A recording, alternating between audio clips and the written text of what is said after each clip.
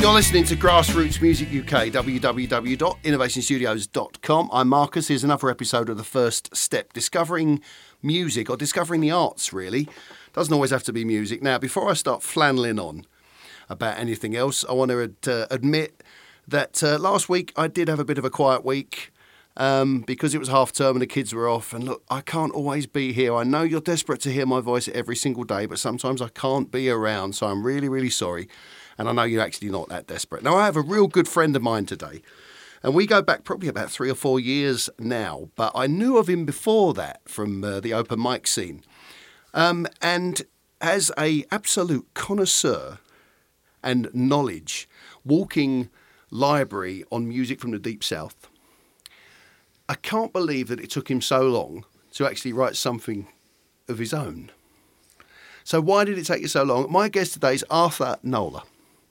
How are you, mate? You okay? I'm grand. Good. Now, we've got notes in front of us. Avoiding the plague like the plague. You did, yes. Now, we've got notes in front of us from stuff we've been working on this morning. Yes. And working toward... Now, we made an album together. Let me just get a quick shameless plug in there. Go for it. The Men of Earth, Black Cat on the Line. That was released on the 4th of July, 2021, wasn't it? 2021. Yeah, yep. that's out there. And Arthur's been back on the open mic scene promoting it, whilst I've sat at home pretty much watching the royalties mount up without doing anything at all. Oh, royalties. Now he tells me.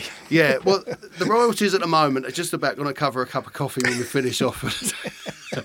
But anyway, I've got to ask you, what took you so long to actually play something else? Or did you try years ago and it wasn't something that happened? To start with, it wasn't really something that even occurred to me that was possible. And I spent 30 years playing bass in bands and doing not an awful lot else. And then about 10 or 12 years ago, the wife said, get that guitar out again. So I did. And then she said, you keep playing the same old song. Can't you play anything else? So, okay, fine, I better take this seriously. So I started to really get to grips with the guitar. And I did a songwriting weekend with a guy called Boo Hewardine. And he went through a lot of the technicalities and so on. And we did exercises where we did songwriting with pairs of us. That seemed to go okay. And then we did an exercise where we had to write a song on our own. And the whole thing, from my head, the wheels just came off. And I just thought, no, I can't do this. And I kind of put it in a box and put it to one side. And that would have been about 6 or 7 years ago.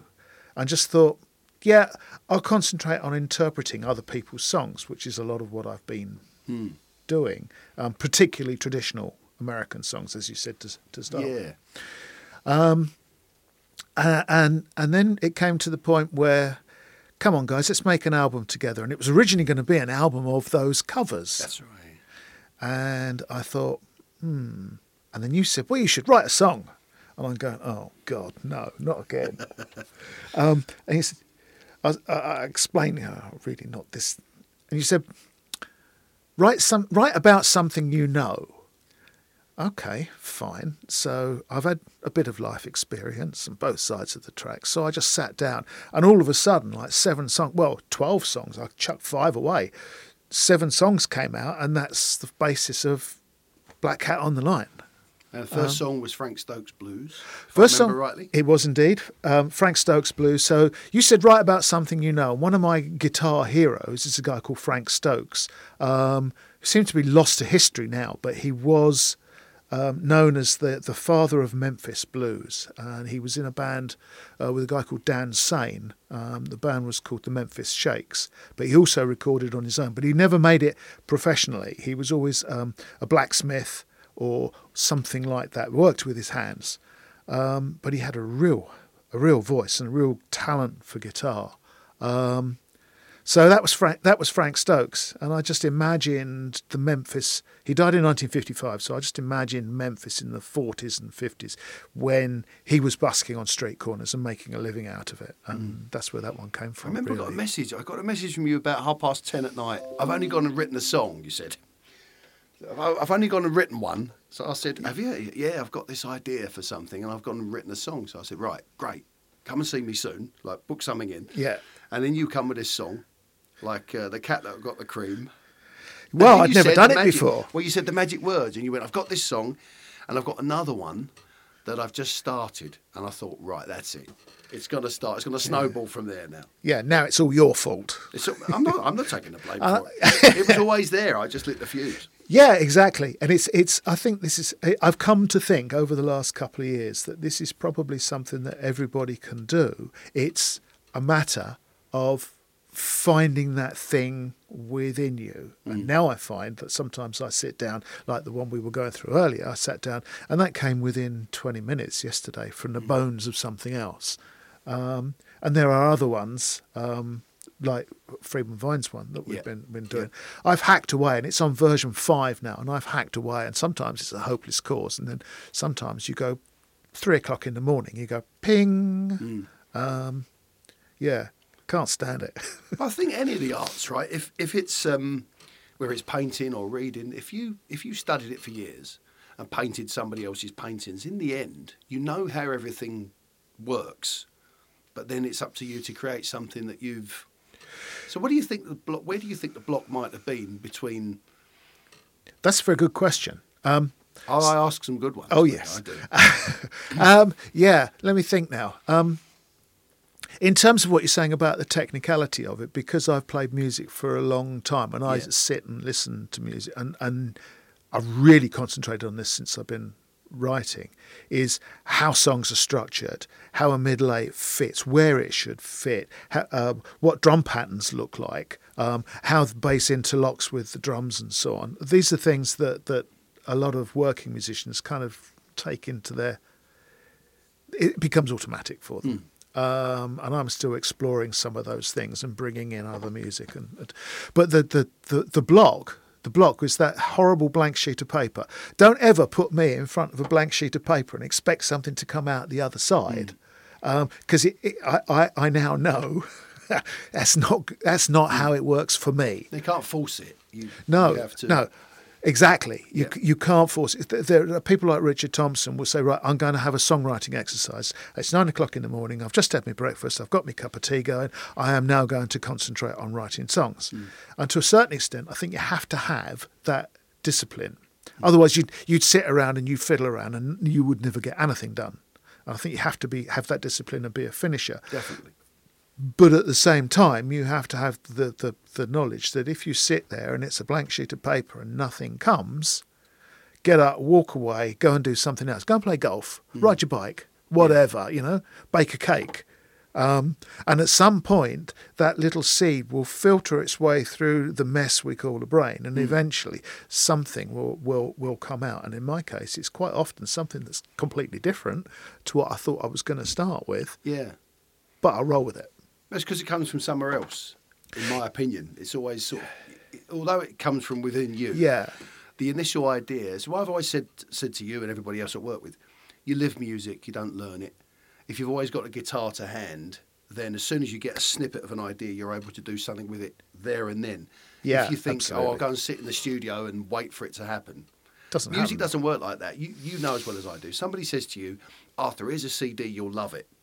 Chances are you won't. And then later on, it will be in the background somewhere, and you say, "Oh, this is great. What's this?" And I say, "It's that CD I gave you." But because you're forcing yourself to listen to it, or in our case, forcing ourselves to write something, we can't find the fuse. Absolutely. It's weird, isn't it? It's very strange, and sometimes these things come from just out of nowhere. A few weeks ago, I was sitting in a cafe in Leeds, in the old part of Leeds, having a spot of lunch with the wife. And we've been up. She'd been up on a pottery course, so we're talking about how is your pottery and all of this sort of thing and so on.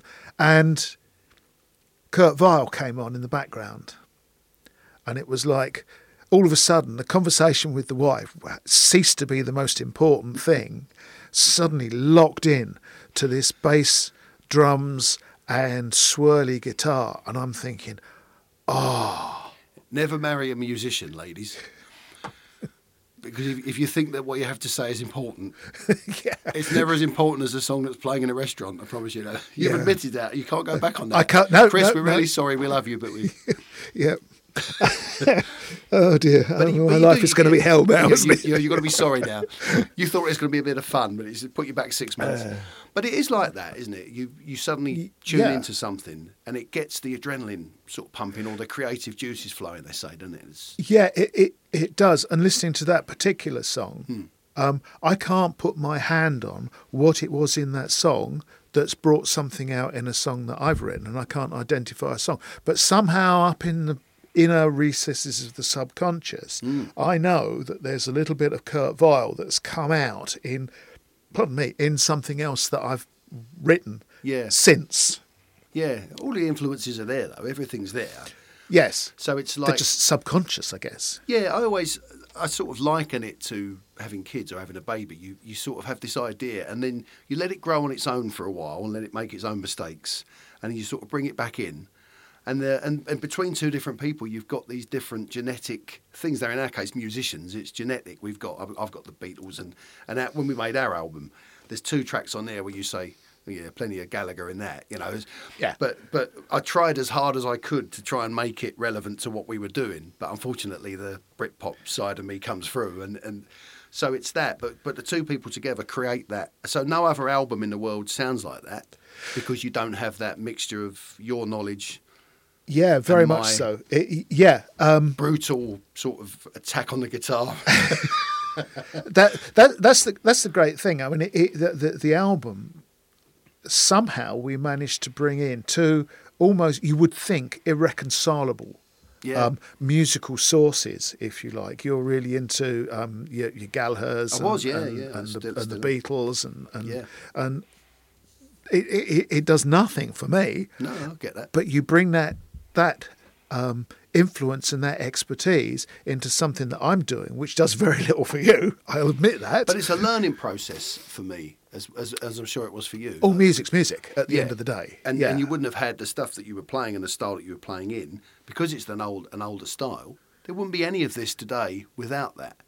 Whereas I came along with a style that was already kind of, you know, that I'm later. I'm sort of 10, 15 years behind you. Yeah. So my style was based on the stuff that had come sort of along because of the stuff that you listened to. And we found a common ground in when we were talking about some of the songs you were playing, because you always play at your gigs. I know you didn't the other night, but you always play St James Infirmary, right? I do, yes. And I grew up listening to jazz, like some New Orleans jazz, traditional jazz. I don't like to say trad, traditional jazz. And the 2 crossed over somewhere. Some of the songs you were playing, I said, hang on a minute, I know that one.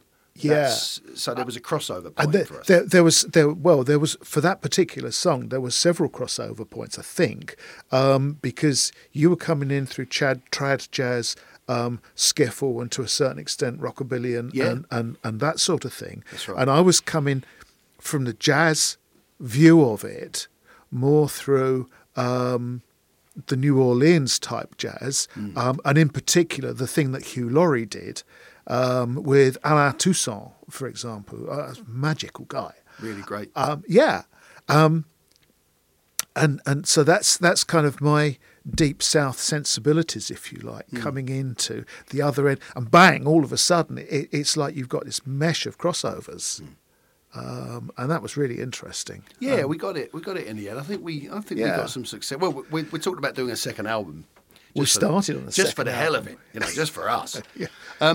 But we talked about doing a series. There is going to be a series called Roots and Roots, which takes you through that. Arthur and I are going to do it because this gentleman is an encyclopedia on every song that he will tell you about it, and every song, the story of every single song. And this was written by. What fascinates you about that? How do you suddenly realise that this is more than something you just read about? I mean, you've been to these places, you've visited these places, you've just researched it. I've done gigs in the States at festivals, this sort of thing. Yeah. How does it become a passion? Has it always been there, or was it suddenly you discovered this style of music? Or you want the honest truth? Yeah, go on. Yeah, okay. When I was a child, I liked cowboys. Right. Nothing more complicated. Nothing more than that. Wow. And so that was a fascination with the American West as a child, and I didn't go, and I always had that. Right. I used to play cowboys as a kid. But I didn't go to the States until I was in my 30s, I suppose. Okay. And in the meantime, I'd started playing in barn dance bands back in the 70s. This was started playing in barn dance bands. Now, Ceilidh bands, as we would now know them. So this is English, Scots, Irish, and American fiddle tunes. Right. And okay, you're sitting there thumping away on the bass, and you're listening to the real musicians playing the tunes, and they'll tell you, you're doing a rehearsal, and you'll get talking about them, and they'll tell you where Ragtime Annie came from, and tunes like that, and how often they've bounced across.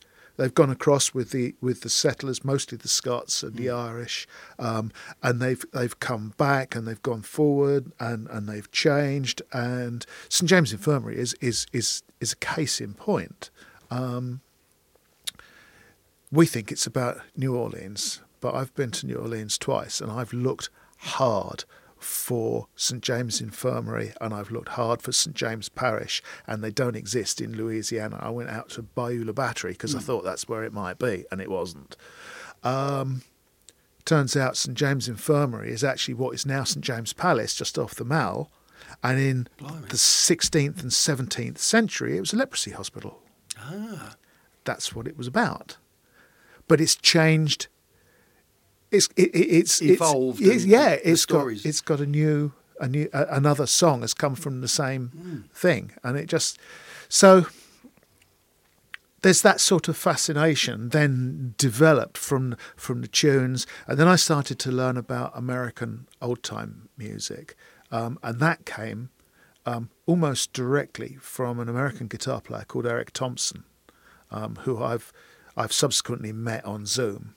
Had conversations and lessons with him, permanently stoned. And that I picked up Eric Thompson's album back in the very late 70s, I suppose, and it suddenly turned me on to what had developed over there as a result of us over here.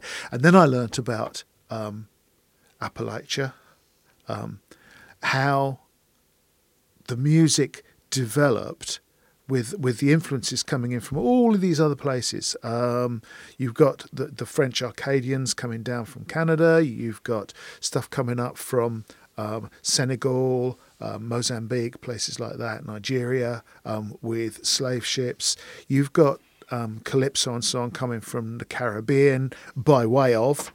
And it just kind of got more and more fascinating.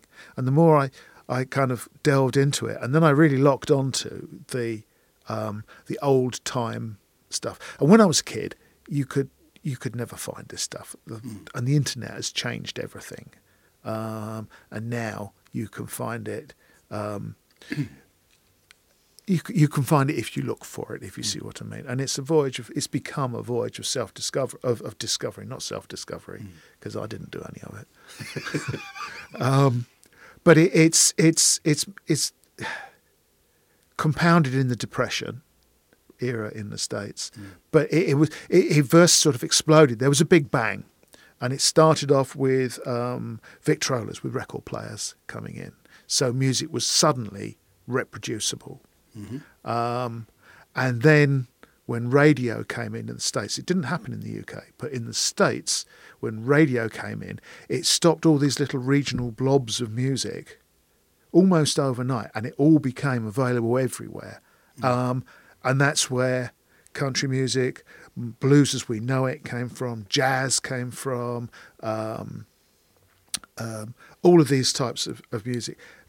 It was just an incredible crucible, and I just find it totally fascinating. Yeah, I mean, we'll touch on this on the series, but I remember we had a conversation about how you said that the songs were, before obviously recordings and stuff like that, the songs were passed from town to town, and they would change a little bit. There used to be a game at school, I don't know what you would call it now in these days of political correctness, but at school it was called Chinese Whispers, okay?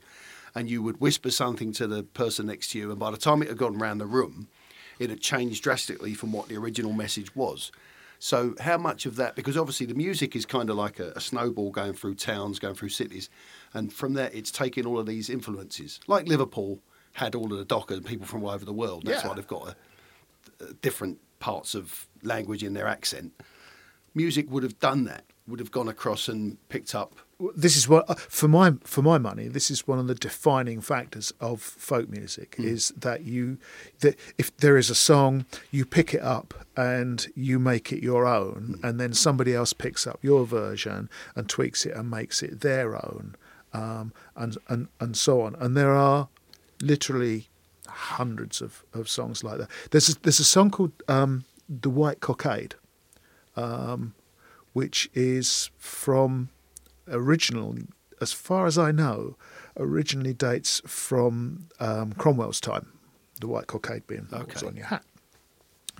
That song can be traced through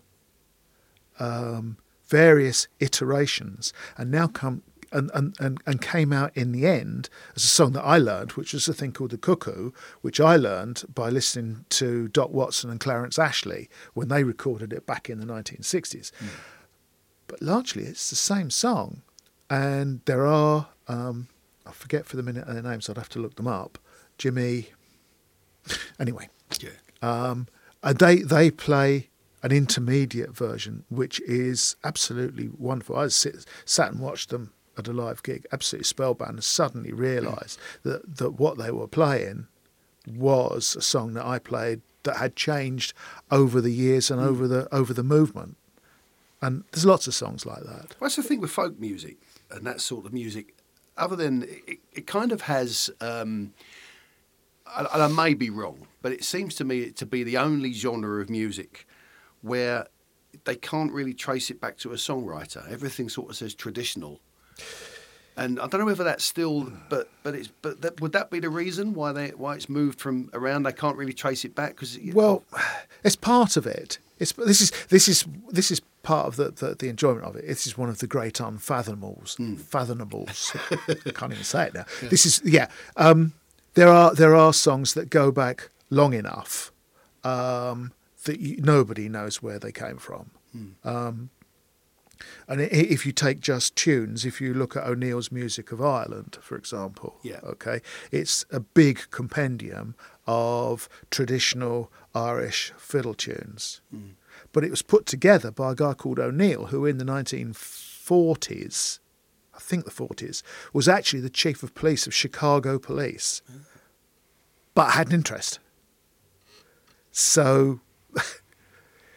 even what you think is ours isn't ours. Yeah. It's somebody else's as well. And as you say, that's what defines, for me, that's what defines folk music. But also, so the song is called Columbus Stockade Blues, written in 1927 by Tom Darby and Jimmy Tarleton. And it's quite a simple song. They wrote it, and the Columbus Stockade is now a national monument in Columbus, Georgia. They wrote the song,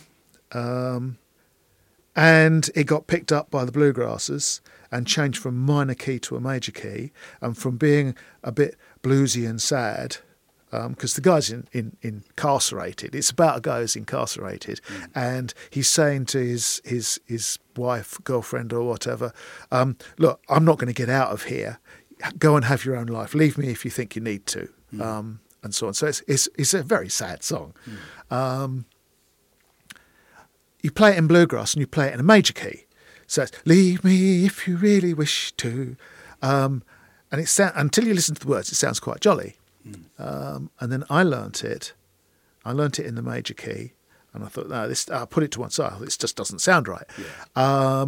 And then I was at a workshop with a guy called Brooks Williams, who reintroduced it in the minor key. But he made a modulation from A minor to G minor in the chorus. And I thought, oh, yeah, that really sounds right. Okay. So I picked up what he'd done and twisted it a little bit to suit me. So even though we know who wrote the song and we can trace back from 1927, it's quite recent. It's only, 95 years ago. Yeah. that song has already become part of the folk lexicon. And has had so many iterations that it sounds a completely different song, depending upon whose you listen to. But it's still identifiably that original song. Okay. Is it the most generous of genres in terms of people making songs their own and nobody really having as much of a problem with it? In these days of everybody, you put something on YouTube and you get the, don't use my song, don't do this. Is it the most generous? Like you said earlier that people kind of allow somebody else to make something of it and do something with it, or is it still well protected by the, because they can't trace the original songwriters, but some people mustn't. Yeah, and the other thing, of course, that I'm not sure what the time limit is over here, but in the States, if you're claiming songwriters' royalties, you lose them after 50 years. I think it's similar over here. Yeah. I think it's the same because I saw an interview with Cliff Richard and he said he had to buy back all of his original rights. He'd written the songs. Yeah, exactly. Craziness, at of course, which point people can do what they like without asking you. That's right. Because you no longer own any rights to the song. Yeah. So I think there's an element of that. And I think also because if you go over to the States in the bluegrass field, there are some really big stars, and to a different extent in the country music field. But if you stick more towards the traditional American folk music, old time music, that sort of thing, it's not a rock star thing. And if somebody writes something and somebody says, "Do you mind if I cover that?" Oh, man, you've made my day. Yeah. You know? Yeah. And I think there's much more of that. It's look, this song needs to breathe, it needs to go out there. Okay, I wrote it, but it's not my song. But people aren't making the sort of money that Tupac Shakur or these big rappers or the Stones or whoever are making out of songs. It isn't like that. It still operates in the same way in as much as word of mouth, whereas, these days someone will tell you that the new album coming out is great. But that genre, that style, still seems to be, take songs, still preaching the word. People are still out there playing the songs, and then you go and buy it. It's, yes, because it's not widely advertised on TV and stuff like that. It's a niche within a niche. Yeah. And people do it because they like me, because they like the music. There's very, very few people, certainly in the UK that I can think of, who can actually make a full-time living out of it. My mate Joe's one of them. He's an excellent musician, and he's in a very lucky position from that point of view. But I've played with him on stages, and the other people amongst us have all been plumbers, bricklayers, accountants, that sort of thing, and doing it. And that's really where it is. It isn't in big productions and stage touring and that sort of thing. Not divas. There's no divas really, is there? There's a few. They get smacked down pretty quick. They don't last very long. No. So how important is it that a song has a story behind it for you?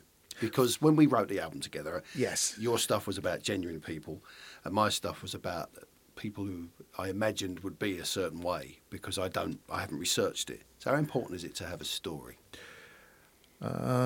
Right. First of all, when we started off, you said write about something you know. Yes. So those people and those places and so on were things that I knew. But as part of making the song, I think it's important when you're constructing the arc of a song, if you like, that you have an opening statement of some description, and then you have some narrative that takes you to the close of the song. And for me, that narrative is the story. And without it, I really don't have a hook to hang it on. Right. For me. So I have to have the story. The songs we've been looking at this morning all started out as stories to a certain extent. Now, as I'm getting more used to writing songs, they're becoming less ballad-like narratives. So we take Homeless, for example, which will be on the new album. Plug. it started off as one thing, as one story, and then the more I thought about it, it kind of narrowed itself down to a part of that story and looking at an individual and how that individual felt, being homeless and rain in his socks and all of this sort of stuff. You know, I only need an even break. So the story then is in his head, but it's still a story. Yeah. And it's still an arc of narrative upon which to hang the song. And I can't write songs without that. I know you can. And I look at it and I think, where the hell did that come from? Well, it's probably the pills I'm taking, to be fair. So, of the songs that you've written, what do you think is the best? I'm going to say the best story because they're all genuine. But what do you think is the most meaningful to you of the songs you've written? And also, double-ended question: what do you think is, of all the songs that you've played over the years, is the best or has the best story behind it, or the most meaningful story behind it? Oh, my giddy aunt. Yeah. Yeah. It's a tough one. Yes. Because I know Thank you. some of You the know, subjects... You've left me between a rock and a hard place. I have, These yeah. are my babies. I can't have favourites. Well, you've talked to me before about the last will of... Joe Hill. The last will of Joe Hill. Oh, yeah. And you talked to me That's about... really heavy stuff. Shot His Delia. What's that song? Yes, Delia. Yeah, Delia, yeah. Yeah. So that's another Delia's song. gone. That's a brilliant song. That's another song that's got so many different variations of it. But as far as we can tell, is rooted in a particular incident that happened in the Philadelphia, Maryland borders somewhere. Whereas a guy, name changed. In my version, he's called Tony. That wasn't his real name. But he was 14. He shot his girlfriend on Christmas Eve, expressed no remorse for it because he was 14. He was tried. This was in 1870 or 1880 something. He was tried, sentenced to a short term in prison because, of course, he was white and Delia was black, apparently. Hadn't expressed no remorse whatsoever until he started getting haunted by her years later. Okay. So that's kind of where that song comes from. And that's, so you raise it, that's a story. That's a story. Tony shot his Delia upon a Christmas night. It's deep stuff. It's deep stuff. I know it's a tough question. Because it probably would change. You're bringing me back to the question, aren't you? You don't have to answer it because it's pretty much an unanswerable question because 6 months from now it would be something else. Yes. But I wondered if there was a particular song that as you're singing it, you have the narrative going through your head, you can see it happening. There's two of mine, there's two in particular. The first one is Lead Into the Lavender. Best song on the album, Lead Into the Lavender.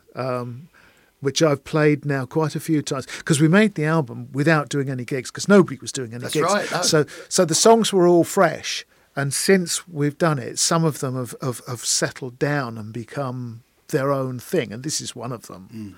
And this is not. It only happens just through keep playing it. Yeah. And that's about viruses over the millennia. From the point of view of the virus. And that's gained some traction. Quite a few people have liked it, and I've even been asked if people will cover it. Oh, yes, please. Yeah. Yeah. The other one is about the Lincoln Highway. Started off about the Lincoln Highway. 60 Days, Dustin Road, and all the rest of it. It's, the Digger Man. The Digger Man. Yeah. Yes. Now, the title "The Digger Man" came from my grandson, who we were sitting in the lounge of their house in Basildon, and he's got his toys out. He's 5.5. He's got his toys out, and the imagination is like boing, boing, boing, boing, boing, going everywhere. And he's got this little digger, and he's going, "God, and I get the Digger Man, smash!" And I thought, "Oh yeah, got to do something with this." And we'd just come back from 4 weeks in Pennsylvania, and we've driven the Lincoln Highway and been to a thing called the Lincoln Highway Experience, which is, if you're that way, it's southeast of Pittsburgh. in a place called Ligonier. But if you're down that way, it's well worth going to. Well, the Lincoln Highway predates Route 66 by about 40 years. And there's lots of stories. It was dirt road, brick paved, all of this sort of thing. And it went from New York to San Francisco. First road to do it. And like that got the imagination. So two completely unrelated things. Yeah. And then we had a third thing. We had the incident with poor Harry Dunn and Secoulas, which is still rumbling on, and he really needs some justice, that guy. And hey up, 3:00 in the morning, bolt upright. Right, this is what we're going to do. So it starts off with who is the Digger Man? Well, for some people, the Digger Man is that ogre, that bogeyman that's going to come and get you. For some people, the Digger Man is someone who's going to get you out of trouble. And that's where that song came from. There's intertwining threads and a story to that song. And that's one lyrically I'm quite proud of. I quite like that. So, are you lyrics first?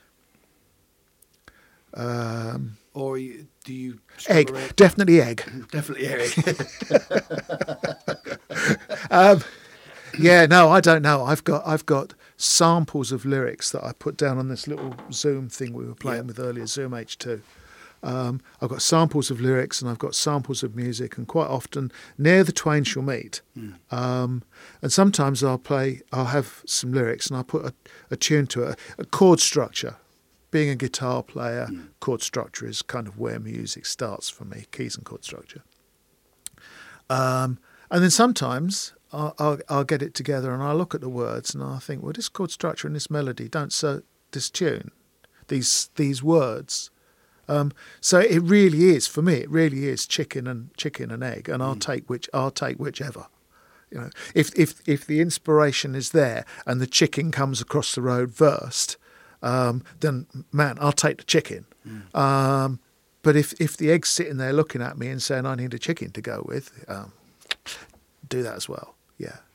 Is part of the challenge being able to express it lyrically without being clever, so you don't have to offend anybody, or because a couple of songs on the album, let's say the Ballad of Emmett Till. Now that's a very, very let's say it walks a fine line in terms of people's opinions, especially in the South. Yeah, yes, especially there. So yeah, how do you get around kind of writing it?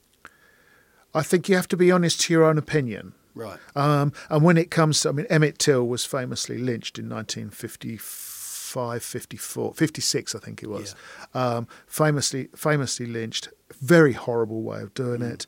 And just for those of you who don't know, he was thrown into the Tallahatchie River in a town called Money in western part of the Mississippi Delta. When they finally recovered the body, his mother insisted that they have an open funeral, and he came from Chicago. He was on holiday with his uncle and aunt. Yeah. His mother insisted that they have an open cask funeral so people could see what they'd done to him. And sorry, I'm getting sidetracked here. No, that's fine. That's fine. That's fine. But that's the story. That's fact. That's absolute fact. It's written. You can Wikipedia it. Yeah. Yeah. And that incident. Oh, by the way, there was a trial. They were all found not guilty. 3 years later, they started to spill the beans, and the woman who was at the centre of it, who started the whole thing off, 20 years later, in the 1970s. She admitted that she'd made the whole thing up. Yeah. How do these people live with themselves? So you can't not have an opinion about that, especially as a lily-livered white person from the south of England. When you hear this sort of thing, you just think, oh, my God, this is unbelievable. Did people do this 50 years ago? Well, yes, they did. Yes, they did, yeah. So it's not really an opinion, it's the story, isn't it? You're not really giving an opinion as such. I think it was my opinion that made me want to write it. Yeah, yeah. My outrage at that, having discovered this, that made me want to write it in the first place. But we're in a very privileged position here. We can sit here. We're 40 miles from London. Yeah. And we have the freedom to have those opinions, and it was my opinion about it that made it. And the same with the Digger Man. My opinion about Anne Secoulis, outrage. That's what drives it. And I think if you don't have an opinion, you don't have the heart to put into a song. Yeah, I agree. And there are people who say, "Oh, well, you're only musicians. You come along, you're going to come and entertain us. You play your music, and you go shut up and go away." I'm sorry, life doesn't work like that. No, it doesn't. We have. I'm trying to think how to put it. We walk a very fine line from giving our opinion and then being at Speaker's Corner in Hyde Park. So we kind of, as songwriters, we have to give an opinion that everybody in the room can kind of sort of go, I can see where he's coming from, rather than saying, look, this is wrong, that's wrong, this is terrible. You kind of take, you have your own opinion, but we're not politicians, and we don't want to divide the room. So it's being clever, writing a song factually. The only reason I ask you this is because a lot of the songs are based on factual stuff, and always were in that genre. Absolutely. So if people take offence to it, they can Google it and say, look, this is what actually happened. Yeah.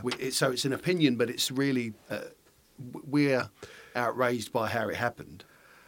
I think, who isn't really? I think, and this is, yes, you're right, this is part of the challenge. I don't see it as being particularly clever, but I think part of the challenge is it's a bit like being a salesman. What you don't want to do is sell. You don't want to tell people that this happened. You want to give them the circumstances and the surrounding information, and hopefully allow them to draw their own conclusions about what you're talking about, rather than say, well, he killed so-and-so. Well, you could say, he was killed, wasn't it unfortunate? How did it happen? Yeah. Yeah, I know. So it's being a little more circumspect about it. And that's one of the... why you get to version 6 or 7 of a song before you start to get satisfied about the way that it's been. And some of the great songwriters have done exactly that. Guy Clark, for example, Ray Wiley Hubbard, Rodney Crowell. And you played me some Rodney earlier. I did, yes. It's just magnificent. Is he one of your favourites at the moment? He's been one of my favourites for a long time. Yeah. I never heard of him, really. I knew about him because I knew that he was married to Roseanne Cash, who was Johnny Cash's daughter. I'd never really heard much about what he'd done and sort of hadn't really investigated it until the wife and I went to see the Flatlanders at the Barbican some years ago. Now, the Flatlanders are a supergroup. Joe Ely, lead guitar and singing and all this sort of thing. And that's what we went to see, expecting a big show. And Rodney Crowell got up solo on stage as a support act. And in my way of thinking, just completely blew them off the stage. And at that point, it was like, I'm hooked. You know, I've got John Prine is another example. John Hyatt. There is a lot of 60s, 70s, and 80s Texas songwriter group, and they seem to have mastered Townes Van Zandt. They seem to have mastered the telling the story without ramming it down your face, but making it and I think the music then makes it compatible. Not compatible. What's the word? Palatable. Right. It's the music that then makes it palatable. You can hide things in there. Yeah. I can get that. I understand that. Because you open my eyes to a lot of artists. When you do this job for a crazy job for a living as I do, it's so easy to get set in your ways because Saturday night you're trying to earn your money. So it's the Rolling Stones, it's the Who, it's the Beatles, it's the Buddy Holly, it's all that sort of stuff. And then what happens with that is that becomes pretty much your diet of stuff you listen to during the week. And then for me it was Britpop and stuff like that. But then you come along and you're saying, look, have this album, Doug Paisley. Oh, yeah. Drinking with a Friend. Drinking with a Friend. Yeah. Brilliant song. I listened to that album the other week, actually, in its entirety, because I'd only listened. There's 3 tracks on there that and do you know what? I can't. Drinking with a Friend is one of them. Easy Money. Yeah, no, there's another one. There's another one. But yeah, and I really loved it. But the thing is, I'm about guitars. Stuff crosses over for me. So a nice strummed acoustic guitar. Yeah. Doesn't matter what the genre is. And it's only two genres anyway, good and bad. Yeah, And that depends on you, doesn't it? Yes, having not been a professional musician and had to do what you do, in other words, somebody comes up, play this song for me. Yeah. It's not quite play Misty for me, but you don't get the choice of what you play. No. For a lot of the time. No, we don't. No. You can be a free spirit with your open mics. I can do exactly what I want and what I like. And if somebody comes along to me, I've got the freedom of saying, no, I don't want to play that one. I'm going to go and play something else that I like. And that's a double-edged sword, because musically, I cannot play what I don't like. Yeah. I haven't got the discipline and the theory and the practice to back that up for somebody to say, I get that. go and play Brown Sugar, and I go, and you'll go, Brown Sugar, yeah, play it once, yeah, okay, fine, right, and then we can work it out, sort of thing. Yeah. I don't have that for whatever reason. So I'm very lucky in that I can just play what I want to play. Hence being able to tell you about all these wonderful songwriters that I like. Yeah. Hence being able to say what the songs come from, because that's the bit that interests me. And I've never had to do it to make a living. No. I mean, I've made really good pocket change out of it over the years. Hundreds of pounds for a gig, but I might not do another gig for 2 weeks. And now I don't make anything out of it because I don't need to. Why would I bother? No, and you take more out of it because it's about your music. I mean, you sent me a open mic the other night that you'd done. And all your own stuff. And thanks to Mando for that one. Yeah. The Woodcutter's Arms on a that was it, Thursday night. Yes. It was all your own stuff. Yeah, so it's a first. That feels good, doesn't it? It's a different feeling, and something really strange happened, and I played a couple of those songs at my own open mic, and the same thing happened, and it's not really happened.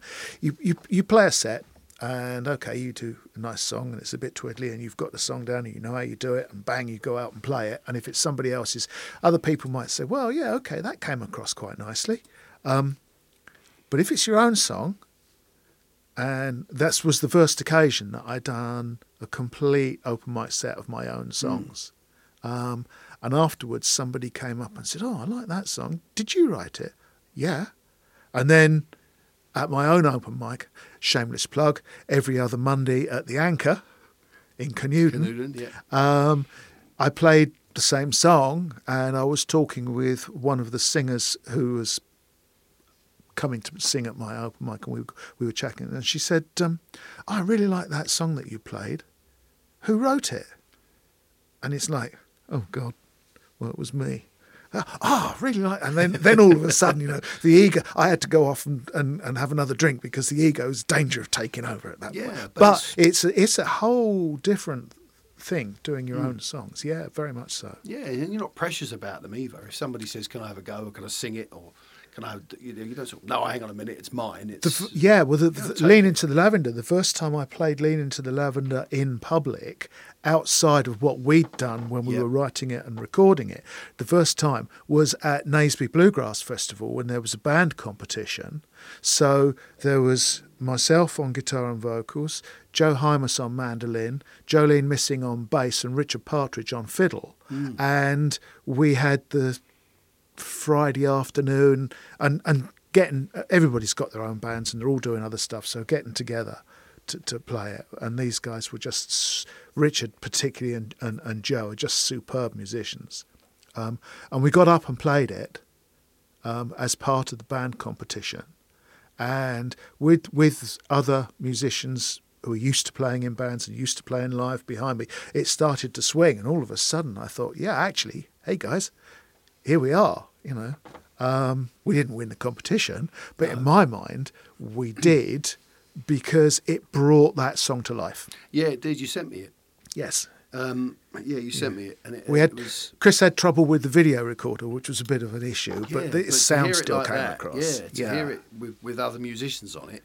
because we said one guitar, one vocal, get it a bit sinister if you like, get it quite dark. Yeah. And to hear it like that with other musicians on it, and you get that respect from your peers as well. Like they want to play. Hopefully. They want to play on that because they like it. Yes. You know, they're not doing you a favour. They don't have to. Joe doesn't have to do it. They don't. Of course he doesn't. You know, no, he's the one person who doesn't have to do it. We'll do it. Yeah. You know, because that's how it works, and the ideas are bounced around. Yeah. And that's what I was always hoping, is that we'd work together and you perform the songs, and because of that, people might say, oh, you know, I liked how that album came out, and I might like to do something. And so now we're back able to do open mics again, and able to meet up again, or people. Not that I do. My Mondays are precious to me, mate. Got far more important things to do. I'll put the darts on. But it's something that I want to explore a little more, because I've knocked the Saturdays. I'm not doing so many Fridays and Saturdays now. I'm spending more time with family, and I'm thinking now I want to take my ideas out there and do something now and again.